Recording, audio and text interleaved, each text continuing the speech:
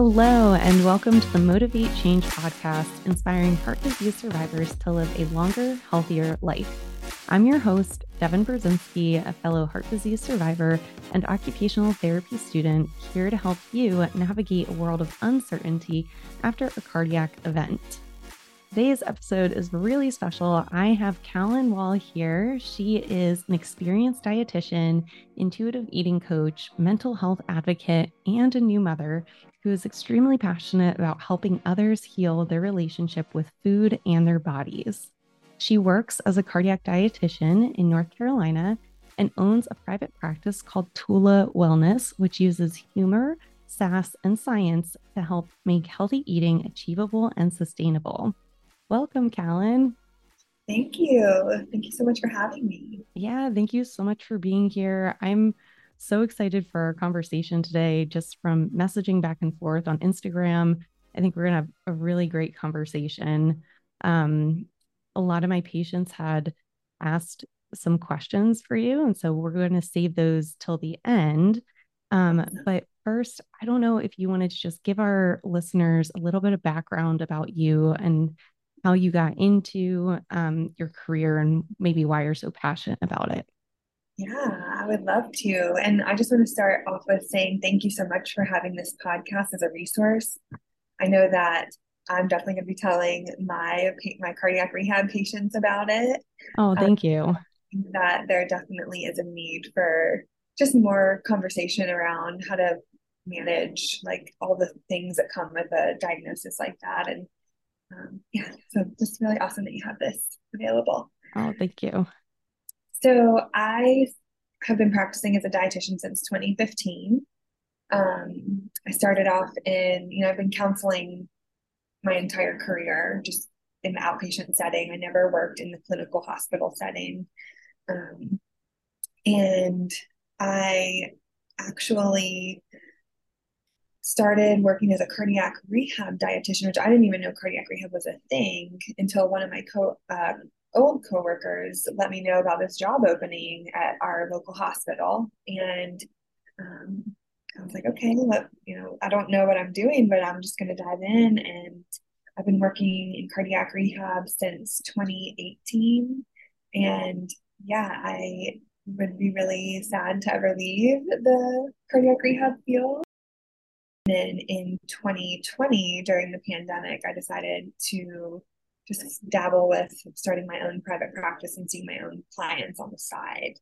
So I'm sure there were like a lot of changes too as COVID hit and restrictions. So yeah, yes, it seems like the perfect timing to open up your own practice. it definitely was. I was still actually working. We weren't seeing patients, but we were all kind of dispersed doing like other things within the hospital system. And so it really was like it just lended itself to, I never thought that I would open my own practice. I never had the desire to until COVID. So I guess that's kind of a silver lining for me in my life with COVID. Absolutely. Yeah. Can you speak a little bit about, like, obviously the patients that we're both working with have undergone a huge life change, and diet and nutrition is one of those major aspects that I think can sometimes get overlooked. And so what's your approach to treating these patients and meeting them where they are in order to live a little bit healthier? Yeah. So I love the meeting them where they are piece that you mentioned, because one thing, food is so personal to people.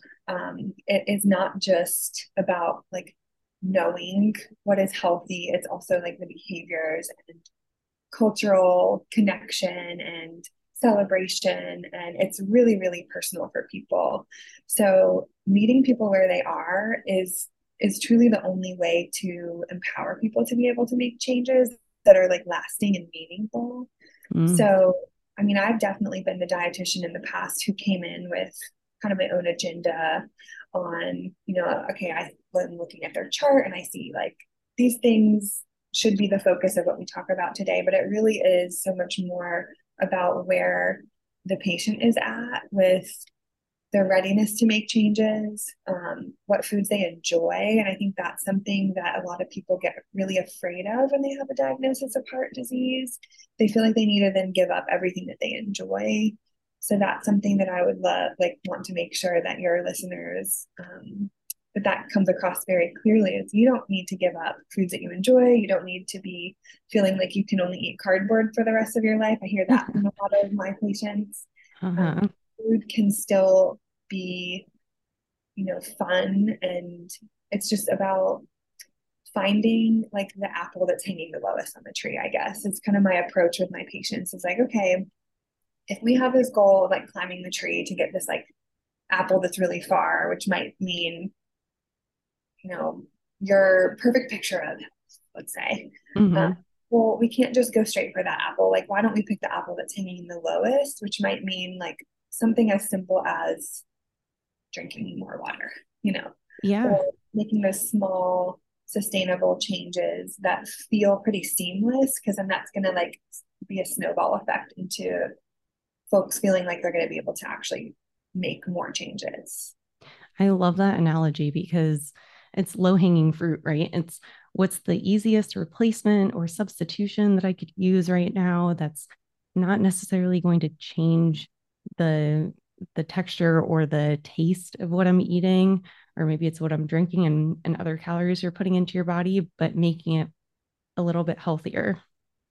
Yeah, and not feeling like you're depriving yourself or like putting yourself in a situation where you're going to do this for just a week and then it's too hard and then you're going to give up and then you're going to feel like a failure and then you're going to think that you can't do it, right? Mm-hmm. Um, and then the other part to how I think, even just think how someone thinks about making changes in their life, like I think it is so helpful to reframe in our minds, like, okay, why, what is my why behind why I'm doing this? Why am I going to make these changes? What's important to me? And start with the ones that feel like in alignment with your values and how you want to live your life. So, for example, um, or really, I guess what I'm getting at is it can be so much more helpful to view making changes as a form of respect for yourself and your body and out of a form Mm, of self-care versus like self-discipline and punishment for this diagnosis or something. You can view nutrition and food and health and making lifestyle changes in such a more like kind and compassionate way. If you're someone who's feeling like you need to be like overhauling everything in your life and becoming extremely like rigid around those things. absolutely. It gets overwhelming at that point, I think. Exactly. And I understand why someone might want to feel like they need to jump in and overhaul and change everything, or feel like that's, how they have to do it and then they do nothing because that's unattainable. Yeah, analysis by or paralysis by analysis. It's just like Yeah. too many options, right? So, I mean, that also brings up another good topic of, what does the word diet mean to you and like different health behaviors too? Like, Yeah, what are my own health beliefs? Do you talk about that with your patients? definitely. So most of the time people come to me feeling like they already know everything, a lot about nutrition, because there's so much out there and there's new fads and trends that come out all the time. And it's a whole industry, right? Like the dieting industry. Hmm. And so when I hear the word diet, it can kind of mean, I mean, there's many ways I could go with this, but like diet could just mean someone's eating world, right? Like, tell me about your diet, tell me about your eating world. Or sometimes when people hear the word diet, they might think like actually being on a specific like eating plan diet sort of thing. Sure. Um, I think that, well, with what we know about like dieting, is that there's a 95% failure rate. And so uh, Wow. I I didn't know that usually, statistic. yeah, there's a 95% failure rate. And then with weight loss in particular, folks who lose weight through dieting actually regain, two-thirds of folks who lose weight through dieting regain the weight within 2 to 5 years of starting to diet. So if you're someone who is feeling like, okay, I need to have a plan to follow, or I need to figure out, like, overhauling how I'm going to be my eating world, let's say.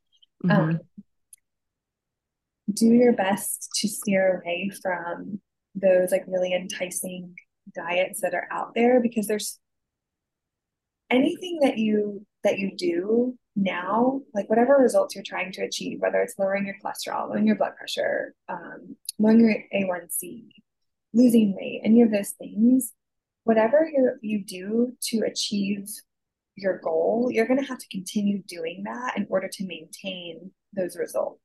So if you're someone who's intrigued by like doing keto, let's say, I was literally just thinking that. like, okay, if you do that, what I like to encourage my patients to do is reflect on, is this something that I would be willing to do truly forever? Or is this Mhm. something that I'm hoping is going to like give me a quick fix? Like I have some patients who will tell me, well, I was just thinking I was just going to do this thing like keto or Noom or whatever it is, and that would get me on the right track. And then I will eat healthy again.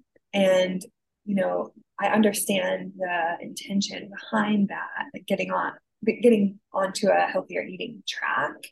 But the problem with that is that the results, whatever results they get with those programs, they're going to have to maintain following the program in order to keep those results. And with the 95% failure rate, it's just not something that I would recommend. I would rather help folks realize that they can take those small, simple changes that are sustainable to them in their unique life. Something that Mhm. works for one person or that is doable for one person isn't going to be doable for another person. And there's so many factors that go into it.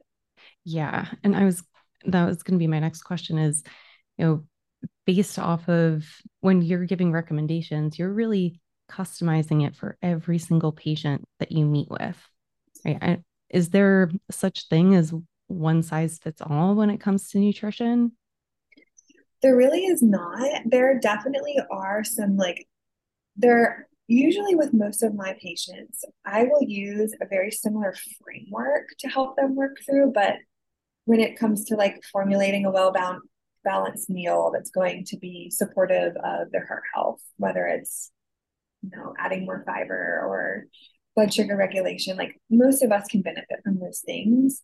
But we are all so unique and we're not robots, and we don't all have the exact same nutrition needs. Even our own bodies don't have the exact same nutrition needs every single day. So like there's definitely not, that's the hard part about nutrition and just the field that I work in general, is that it is not a black and white thing for all people, right? It's, Yeah. okay, we have these research studies and, evidence-based recommendations, but then it's like, how do we fit that into someone's unique life with all the considerations of other comorbidities that they have or medications that they're on or Mhm. financial abilities even.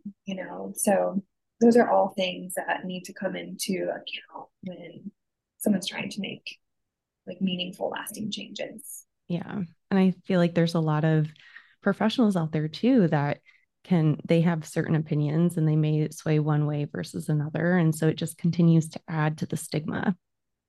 Definitely. Yeah, for sure. Okay. So if someone is trying to be more cautious about the foods that they're taking in every day and they've kind of mapped out to say, okay, I'm going to be eating XYZ and drinking this amount of fluids per day, do you recommend that they track it in any certain way, like on an app or on paper and pen? Yeah, that's a great question. So I do think that there is a place for tracking for some people. When tracking becomes stressful or when it becomes excessive, or feeling like it's putting too many like walls around someone's, I guess, like leading to like a deprivation sort of feeling with someone, Mhm. I then don't think it's healthy or beneficial. But if someone's trying to identify just like patterns in their day to day, if they're trying to get just a general feel for, okay, am I meeting my marks on trying to get X amount of servings of fruit or vegetables every day? Or, um, you know, for some people, again, it's kind of individualized, but like, let's say that someone has congestive heart failure and they're needing to be very mindful of their sodium intake or their fluid intake. Like, yes, I think that tracking can be supportive, but it really all comes down to making sure that it's not wreaking havoc on someone's mental well-being, because tracking can be really, really stressful for a lot of people. Yeah, I was going to say, I know a lot of people, at least in the bodybuilding or powerlifting world, and they're constantly weighing their food and tracking their macros and using apps to track all of this data. And to me, that's just, it's not doable. It's very overwhelming. And if it's overwhelming to me with somebody in the fitness space, like I can only imagine how intimidating it might feel for someone who doesn't have the same knowledge. Absolutely. And it's truly, in my opinion, it's just not necessary, or sustainable. Like most of my patients who have tried tracking, when I ask them to track for me, just if I'm trying to help them identify, like, why am I binge eating at this time of day? Or why am I having these specific symptoms after I'm eating? I'll say, something that would really help me help you is if you could just track for 3 days. Like even just 3 days could be beneficial for some people. But Mm-hmm. most of the time I get this like deer in headlights, like, are you kidding? I like don't have time to do that. I'm not gonna do that. So then it's like, well, there's other ways you can like mull out, how you're gonna make some changes and that sort of thing. But I think tracking can be for some people helpful, for other people stressful. But like speaking of apps, I know that there is, I mean, MyFitnessPal is a big one that some people will use, and I know that it Yeah. gives like pretty accurate, um, at least I'm not, I guess it's not like an evidence-based thing that I just said, but I believe that it gives pretty accurate, um, amounts of different nutrients. And for someone tracking like sodium or something like that, do I Mm-hmm. think it's helpful to be tracking like calories? And do I think people need to be tracking like every single thing that they're, every single nutrient that are eating? I don't think so in order to be healthy. Yeah. I was going to say with the MyFitnessPal app, I think that one, they have added a lot more companies, I guess, to their registry. So you can plug in like, um, Like the how- brand or something. yeah, the brands and Oh, yeah, and so it'll it's very pop up. specific. Yeah. Hmm. So I think Yeah. it can be helpful for just like knowledge, like helping someone learn more about themselves and just creating some awareness. And that might just be the stepping stone in order to, okay, let's track and see where you're at, laying the foundation. And then let's stop tracking and just kind of with what we gather from the tracking, then we can start to say, hey, let's add in more of this. Okay, would you be willing to, you know, swap this for this sort of thing? Hmm. Absolutely. I think that's a great place to start. And it's less intimidating, I think, at that point too. Because I think like our health beliefs directly impact the decisions that we make about food. And like I know, at least for me, um, I always thought that healthy food had to taste bad because my mom wasn't the biggest cook growing up. And so we would take frozen veggies and just throw them in the microwave. And then it's kind of like this soggy, wet mess. And it did not taste good. And there were no seasonings on it. So, like, that was my association with healthy vegetables. Right. And then over time, was, um, once I was living on my own and everything, I started experimenting more. And now I add some seasonings on, I'll saute them or roast vegetables, and it brings out so much more flavor. So is there anything, I guess, specific that you recommend or like techniques when it comes to cooking and preparing meals that you would give to patients? Yeah, I think that's such a good point because I really do hear from so many people, just like what you said, you know, I actually will hear this a lot. I'll have people tell me, well, if it tastes good, you just got to spit it out. And that makes me so sad because that's indicating, that what they're insinuating is if it tastes good, then it's not healthy. Mm-hmm. And if it tastes good, it's bad for you. And that is just so not how we should be feeling about food. Like we should be enjoying our food, right? And healthy food does not have to be cardboard bland. You don't have to eat chicken without anything on it. Like you don't have to just eat chicken, rice, and broccoli. There's so many ways to make. I think the main thing that can be really tricky for a lot of people who maybe aren't used to cooking, but really is just maybe experimenting with just cooking yourself one meal throughout the week. You know, if you're someone Mhm. who is intimidated by cooking, don't know how to season things, there's plenty of, like, the American Heart Association has like truly hundreds of free recipes on their website. It's Yes. heart.org. You just click, you can even type it, go to Google and just type in like American Heart recipes and click the first link that comes up. And that way you're taking your, like, the responsibility off of yourself. You end up not liking that meal, that's just one meal, you know, then you can have the cereal that you have in your pantry for dinner, but you're not going to, you know, have to try. Like there could be plenty of things that you didn't like as a child that maybe you will like now, especially if you're cooking it yourself and practicing different cooking methods. Like I have a lot of patients who love the air fryer. I don't have an air fryer. I want one because of how much like amazingness I've heard about it. But that's a really awesome way to like have a nice texture on your, whether you're cooking like chicken, or people like to do like asparagus in there, or people do everything in the air fryer, Yep. and you don't have to add a whole lot of extra oil, and it still gives you that crispy texture apparently. I use it almost every day.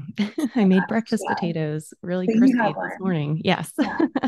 Yeah, like, and they were probably so delicious, and I think expanding or broadening your perspective on like healthy food does not have to taste bad. You know, can I stock my pantry, my cupboard with a bunch of different seasonings that maybe, you know, maybe it's going to be like more of a Spanish style, you know, taco seasoning sort of thing. And then I'm going to also have some like Italian spices. I'm going to have like my salt, pepper, garlic powder. Like seasonings are everything. And hmm actually, like herbs and spices, those are so packed with antioxidants. A lot of people don't realize that.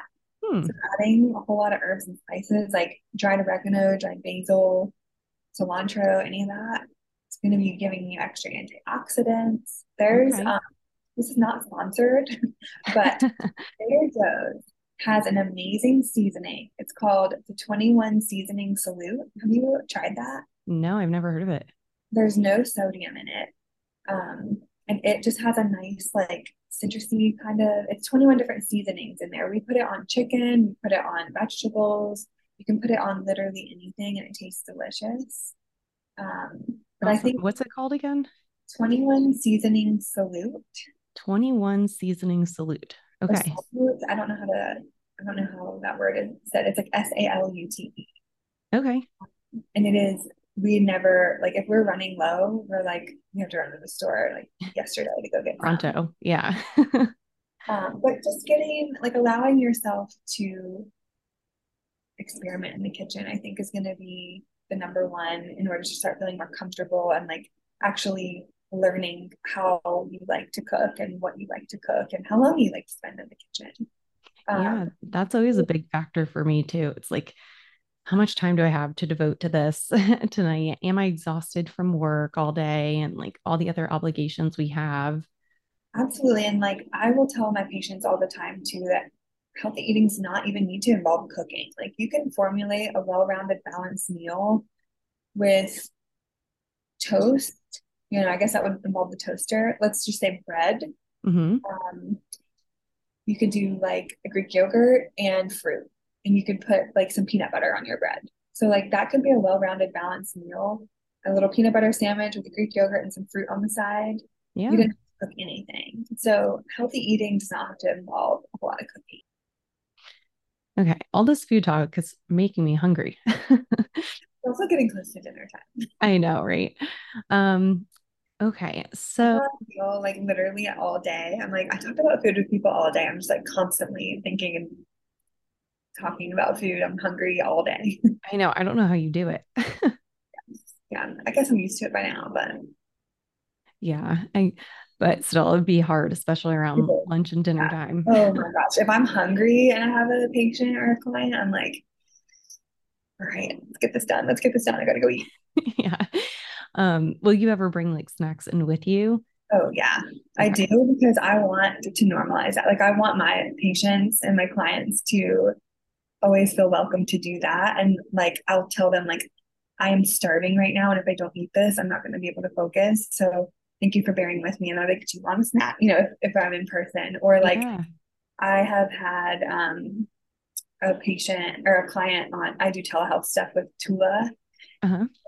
and I've signed on with her and said I have got to take you with me to my fridge, and like it kind of it creates this interesting dynamic where like they tend to then feel more comfortable. Like I actually noticed she would usually sit at like her office during our sessions. And after I did that and just kind of like let some of my barriers down, she like went and sat on the couch and like felt a little bit more Hmm. comfortable in our session. And I was like, this is interesting, you know? I love that. Yeah. It's almost like you're sharing with them. You're saying like, this is how I live every day. These are the things that I eat. I'm not just saying this to you because it's my job. It's like I'm living this every single day and I really believe in it too.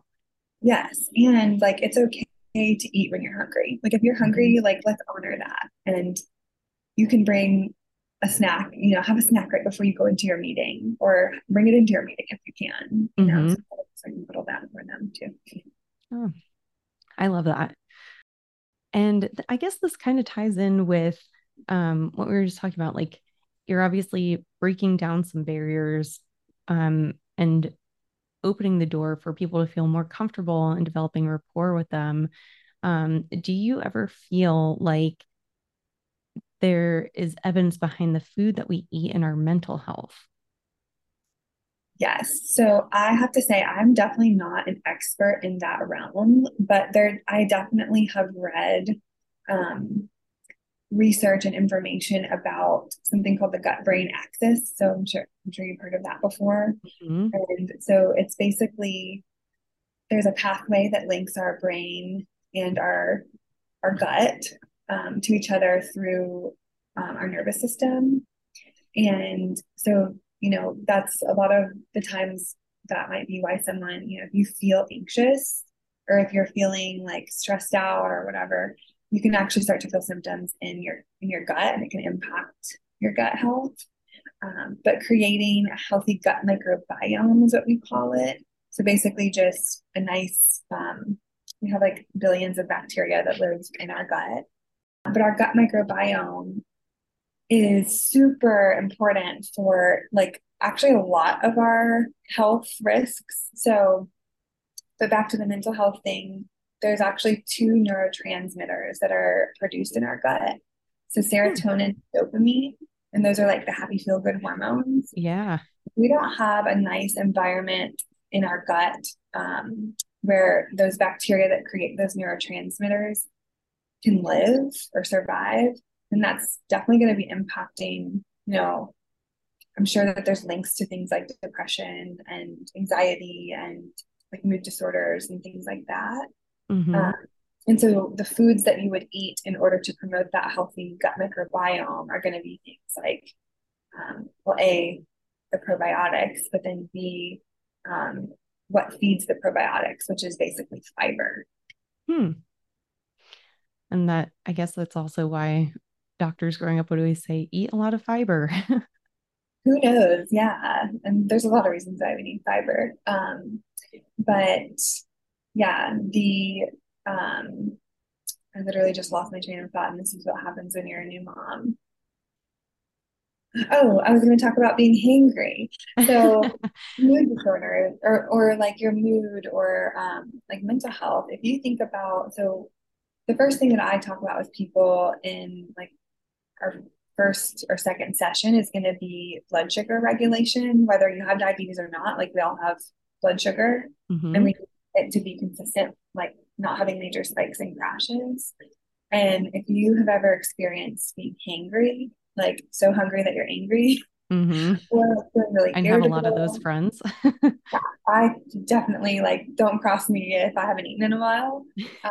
But it definitely has a major impact. Our blood sugars have a lot to do with like hormone regulation in our body as well. So there's so much to it, and there's probably so much more to it than I even could imagine with mental health and food. Mm-hmm. But keeping our blood sugars well regulated just by eating well-rounded, like balanced meals and snacks is another like thing that comes to my mind with that question. Hmm. Yeah, because I know, well, the gut brain connection, it's through the vagus nerve, right? Yeah, And that's yeah, a major nerve um when you get into fight or flight responses, and you want to have your vagus nerve needs to be in your rest and digest or your parasympathetic nervous system. And so I feel like for people that have chronic anxiety or depression or um, any type of mental health issues that's directly affecting their digestion. yes, yes. Okay, so it's so interesting to me because I have patients who will come to me like, let's say they have heart disease, but they also have IBS or something. And they think that the first thing that they need to do is like an elimination diet and they need to cut out all these foods. And Mm, the reality is like actually step one for IBS and heart disease is like, let's talk about your stress. Let's talk about something like just along that exact line, we call it like in the nutrition world and like mental health world, like your window of tolerance, which mm-hmm. is like, you know, what your like the polyvagal theory with Yep. the vagus nerve. Mm-hmm. And like just how much being in that fight or flight can affect someone's digestive system, whether it's bloating, constipation. Um, so it's like your mood is tied to how your belly is physically feeling, and then that's going to impact like your ability to absorb and digest nutrients. So it's like a full circle thing. So if you can start to learn how to manage your stress well, you can get back into that window of tolerance, which is kind of basically your ability to tolerate stressors and where everything is feeling good and calm in the world. It's like that's when you're inside your window of tolerance. That's when you're going to be having healthy digestion. You're going to be having like healthy bowel movements. You're not going to be as bloated, constipated, that sort of thing. So that there is like so much out there on that that really fascinates me as well. Absolutely. Um, just for sake of time, I think we should probably go into the questions that were sent over by some of my patients. So, is that okay with you? Sounds good. Okay. The first question I have is, what would be a good source of protein and fiber if you can't eat fish, you're dairy free, you have reduced salt, and you're also gluten free? Yeah, that's a great question. It sounds like this patient is juggling a lot. So my heart goes out to them. Mm-hmm. Um, I guess I'll start with the protein. So protein and fiber are they come from two different, um, I guess, areas, right? So protein is a macronutrient. Fiber is a type of carbohydrate. So, and carbohydrate is macronutrient as well. So protein, you can find protein in so many foods that don't involve dairy or fish. So there's obviously like you could be choosing lean meats. So Mm-hmm. like your chicken, turkey, that sort of thing. You could be eating plant proteins. So if you were able to tolerate like beans or even like whole grains are high in protein, and obviously the gluten-free ones, so things like quinoa, it's pretty high in Mm-hmm. protein. Oats are pretty high in protein. And then your soy foods, so like edamame, tofu, tempeh, um, those are going to be some. Oh, and then if you can do nuts and seeds as well. So I love to have my patients keep, I call them like nutrient boosters in their house. So things like chia seeds or hemp seeds, and you can sprinkle those into like anything, smoothies, oatmeal, yogurts, even salads, even like sometimes I'll sprinkle it in like on top of my pasta if I didn't have a protein available, Huh. like a available. Okay. But hemp seeds are like, I think 3 tablespoons gives you about 10 grams of protein. So Wow. lots of ways that you can get your protein. And then fiber mainly just is found in whole grains, fruits, vegetables, and starchy vegetables. So that really should be, you know, if you're focusing on adding enough of those into your diet. which most of those don't have, fruits and vegetables don't have really much sodium at all, no dairy, no gluten. So Hmm. that can be a great place to start. And then maybe also some nuts and seeds. Okay, great. And since you just brought it up, chia seeds. So I'll admit, like I'll eat chia seeds, but I don't really know what their benefit is. And one of the patients asked me, why are chia seeds good for you? And I was like, that's a great question. I just think I that was they like, I are. might as well ask the expert here. So chia seeds have some heart healthy fats in them. So we actually consider them to be an added fat. And then they also provide us with a lot of fiber. So I think 2 tablespoons of chia seeds gives us about 8 grams of fiber. And the general recommendation for women is 25 grams of fiber a day. And for men is 30 grams a day. So 2 tablespoons of chia seeds is getting you, a third of the way there. Yeah. So they're packed with fiber, they have a little bit of protein, but they're packed with heart healthy fats as well. Okay. Like I've made protein balls, so I'll throw chia seeds in there, or sometimes in my yogurt. Do you throw them in water? What else do you put them in? You can use, you can put them in smoothies. You can make your chia pudding where you do like, you can just Google how to make chia pudding, but you do chia seeds and then whatever milk you want to use. So like I'll do almond milk, Hmm. do a little bit of like honey, and then Yeah. you let it sit in your fridge for a little while and it turns into like a pudding kind of. Yeah, thicker Yeah. consistency. And then you can add like berries to it. That's mainly what I would do with mine. Like I just put mine in a smoothie earlier today. Cool. Actually, I made the yogurt mixture you were just talking about last week for one of my snacks. Yeah, it's pretty, I mean, I think the texture can be, some people are weird about the texture, but I like it. Yeah. Um, okay, great. What what about if you're eating a low oxalate diet and you're vegetarian and you can't eat beans? So this is What, a yeah, sorry, go ahead. well, that's okay. Yeah, this is a great question. It sounds again like this person's juggling a lot, and even hearing that word like low oxalate makes me assume that this person has kidney stones. That's usually why someone would be needing to follow a low oxalate diet I'm because not there's like sure. so kidney stones, like there's either like the calcium or the oxalates. And so oxalates are mainly going to be found in like many different types of vegetables. Um, but then they can also be found in things like beans. So what I would recommend for this person is to figure out, okay, what makes up a balanced meal? So I can just go ahead and tell you like the standard, okay, can we have something with protein, something with starch, and then something with color? So I like to picture it like a peace sign on your plate, like having 3 different compartments. So we have our starch, we have our protein, and we have like produce, whether it's fruit or veg. Um, and then truthfully, I would keep a list of like what are the high oxalate foods, Hmm. avoid those, and then fill your plate with just generally low oxalate foods. So for vegetarian, I would probably recommend choosing some of those grains that don't have oxalates in them that are whole grains to give them more protein.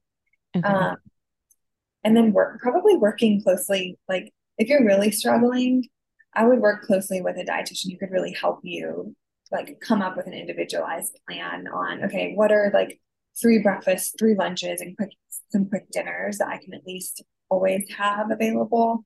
And Yeah, then, kind of like your staples and yeah, then branch out from and there. branch out from there because that's a pretty like individualized thing that we'd be working with there. And so it would take some time to really like mold that out, but that's a lot to juggle for sure. Okay, great. Um, this one also tripped me up because someone asked about milk quality, and this person was wondering is like full fat or low fat milk better for heart health because he had heard that low fat isn't as good or beneficial. So I wanted to ask what your thoughts Yeah. were. So that's where nutrition becomes really fun as well, like even just nutrition research and stuff. So it's kind of a nuanced answer, and I'll try to keep it short. But basically, the reason why, like, a general recommendation for someone with heart disease would be to have low fat milk would be because low fat milk has less saturated fat in it. And saturated fat is a type of fat that we know is linked to like plaque buildup in arteries and yeah, build up in the arteries, like higher cholesterol. Yeah, exactly. Okay. So that would be like, okay, saturated fat is found in mostly animal foods. The difference between the saturated fat content, though, of like whole milk compared to low fat milk or even non-fat milk is really not, it's not like astronomical. I can't remember the exact grams, but maybe it's like 6 grams. So it's kind of like pick your battles, right? Like maybe you could lower your saturated fat elsewhere if you're not really wanting to choose low fat milk. The other thing, though, is that diabetes is a risk factor for heart disease, right? So if you're someone who has diabetes or you're wanting to prevent diabetes or it runs in your family, choosing something like whole milk or a food that has some, milk naturally has sugar in it. It has like 12 grams, I think, of carbs and sugar. If you're drinking skim milk, you're basically just getting the like liquid sugar and a little bit of protein in there. Whereas if you have whole milk, you're getting fat with it. So that's going to actually slow down how quickly it's going to hit your bloodstream. So it's not going to cause as much of a spike and crash. You're going to be a bit more full. So that's where the nuance comes in on kind of from a saturated fat standpoint. If you're someone who has really high cholesterol, it might be beneficial to, okay, I'm making lasagna tonight. Am I willing to choose, skim ricotta because I can't really taste it? It's mixed in with like the sauce and all these other flavors. Versus like personally, I don't love the flavor of like 2% block of cheddar or something. So if I'm going to eat cheese, I'm going to get the full fat, or I'm going to, if I'm going to drink milk, I'm probably going to get the 2% versus the skim because I enjoy it. So it's like kind of pick where you want to pick the apple that's hanging the lowest, I guess. Yeah. Again. That makes sense. And that's what I would think too, just kind of intuitively, if I were in that position, be like, okay, where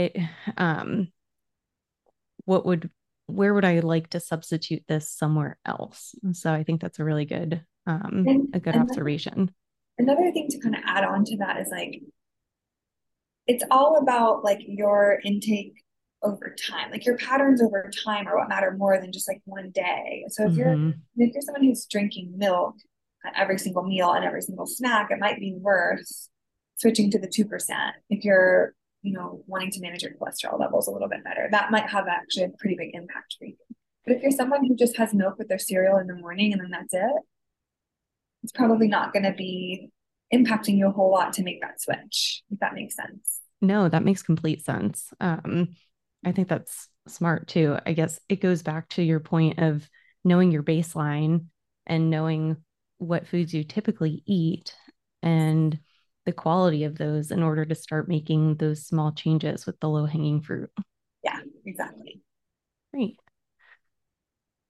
So the next question is, how do you balance making food and tracking how much all the ingredients, right? The sodium, the fats, the carbs, protein, and in each serving or portion size? Because I had a patient who was trying to stick to online recipes where he knew all of the nutritional content was already there. And then this kind of brings up the point that we talked about before with keeping it in an app and tracking it versus not. So curious what your thoughts were. Yeah, it's so hard because I do feel like, I do think that, I guess it depends on what his individual like reason for tracking is. If he's someone who's tracking his sodium because he has congestive heart failure or he's at risk for like fluid retention, like kidney issues, I do think it would be beneficial to probably use an app because there's just no way, there's no like humanly possible way to be tracking like in a journal with all the like your carbs, your proteins, your fats, all of that. I personally don't think also that it's just this is my like personal nutrition philosophy. I don't think that it's necessary to do that, but I would have to know more specifics on like what the reason is behind him tracking. Um, I do think that probably using an app is going to be a way to stay more sane while you're doing it. And then if you're making like a recipe and you're looking at the nutrition information, there's actually there is a website. If you were to type in, I'll have to find it and send it to you, but it's something like recipe nutrition tracker. And you can Okay. actually copy and paste a recipe into that and put how many servings you're going to be making out of it. And it will kind of give you a rough estimate on how much, like, it'll give you like a nutrition facts label for how much of all of those things you're getting per serving. But my short answer is I really just don't know if it's necessary to be tracking all of those things in order to like just be healthy and improve your heart health. Yep. Okay. And then the last question we had was, how can I feel like food is not poison? We've kind of touched on this a little bit. And he said that I'm really having trouble with thinking that everything I put in my mouth is just no good for me. Yeah. And that's such a common, I think, and expected feeling to have when you are suddenly like diagnosed with, I mean, you had a heart attack or just any new diagnosis. It's really easy to focus first on the food, right? Because that's something that we have control over. Hmm. And we're also like kind of inundated with this message of, hey, like it's your diet and your exercise that matter above anything else. But the reality is, those are like your nutrition is one piece to your heart health puzzle. So there are so many other pieces that are equally as important. Um, and so if you're feeling like afraid of food, or if you're feeling like everything I eat is poison, to me, that tells me that you probably could benefit with working with someone who can help you like work through that, whether it's a therapist or a dietitian. But just keeping in check, like, okay, what is truth versus what is just my belief about this food? You know, like, am I just believing that this food is unhealthy, or is there actually like evidence to show me that this is poison? Because what matters first, like we call this like the nutrition hierarchy of needs. Um, you know, if you've heard of Maslow's hierarchy of needs, it's like you start with the bottom of the Yep. triangle, you meet those needs, then you go to the next one, and then you reach self-actualization. Well, in the nutrition world, it's like just eating enough food. If you're just starting with just eating enough food for your body, like food is not like poison is poison. Food is not poison. Like there's nothing that's going to be out there that they're going to be selling in a grocery store that is going to kill you unless you're allergic to it, right? Hmm. Hmm. So I think keeping yourself in check with, okay, where am I getting this information from? Like, just because I'm having the thought, does that make it true?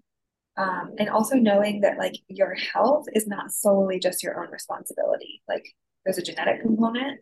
There's, there's individual behaviors that you can be working towards, but that's not everything. Like, there's medication that's part of it. So Yep. it's not just on you. It's not just what you're eating.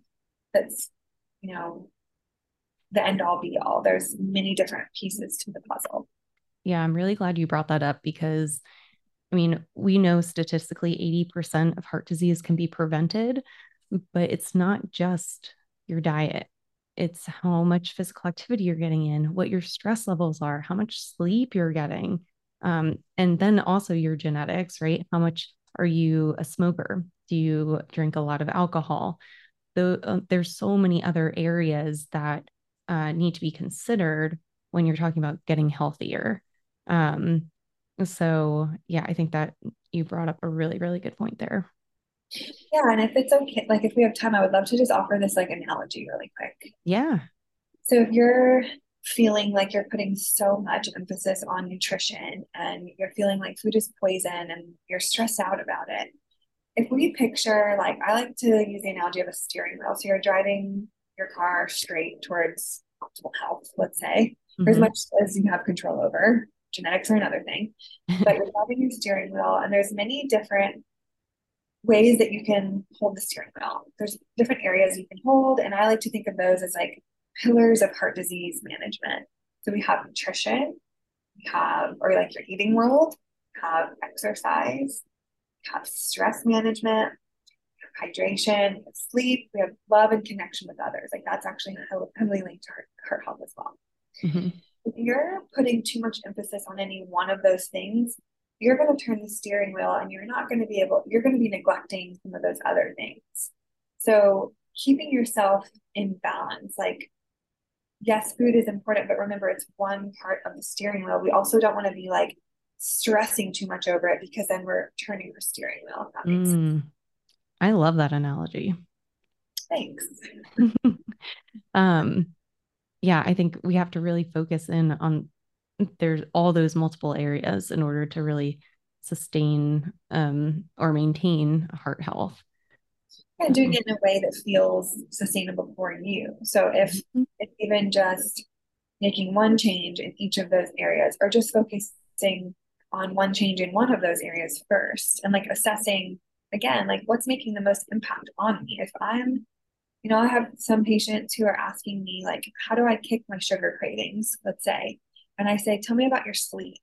And they say, oh, my sleep is horrible. I stay up till 2 a.m. and then I'm scrolling on my phone, or I'm watching TV, and then I wake up to go pee and I'm sleeping. My sleep is not restful. I'm not getting quality sleep.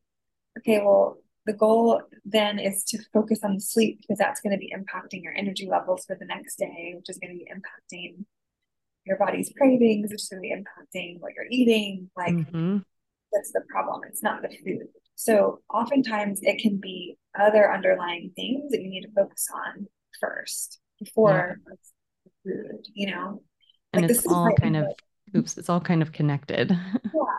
Like the lack of sleep might be what's poisoning you versus like the food, if that makes sense. Yeah. I mean, so do you think that it's, that's something that patients recognize on their own, or is that something that you kind of talk through and realize like when you're starting on this journey? It's usually something that they have this like kind of aha in a session where, if I'm thinking about those pillars, sometimes I will literally draw out that steering wheel and say, let's talk about each one of these things, because these are equally important. Like, it's actually not just diet and exercise. It's, the pie that has many more slices than that. Yeah. Yeah. And then you're like, it's okay. Yeah, maybe that is something that would benefit me. And let's see how that ricochets into my food choices, or like that sort of thing. My energy levels to be able to exercise. Yeah. And then we were just saying like mental health connected with gut health. And that also is contributing to your motivation and your energy levels. And that like in turn makes you like, I know if I'm super stressed, I'll just go out and get something to eat rather than cook in. So it's like this big spiral. It's all connected. Awesome. I mean, I feel like we could continue this conversation for like several hours. I do too. Yeah, there's so much to be covered, but I definitely think that we hopefully got some good nuggets out there, and hopefully someone will take at least one thing away. Yeah, absolutely. Thank you so much for your time, Callan. Yeah, thank you so much for having me. Yeah, until next time. Wow, guys, that session was so informational. I think you need to go back and listen to it a second time, because there are just so many good gems of information embedded in here that you're going to go back and reference this.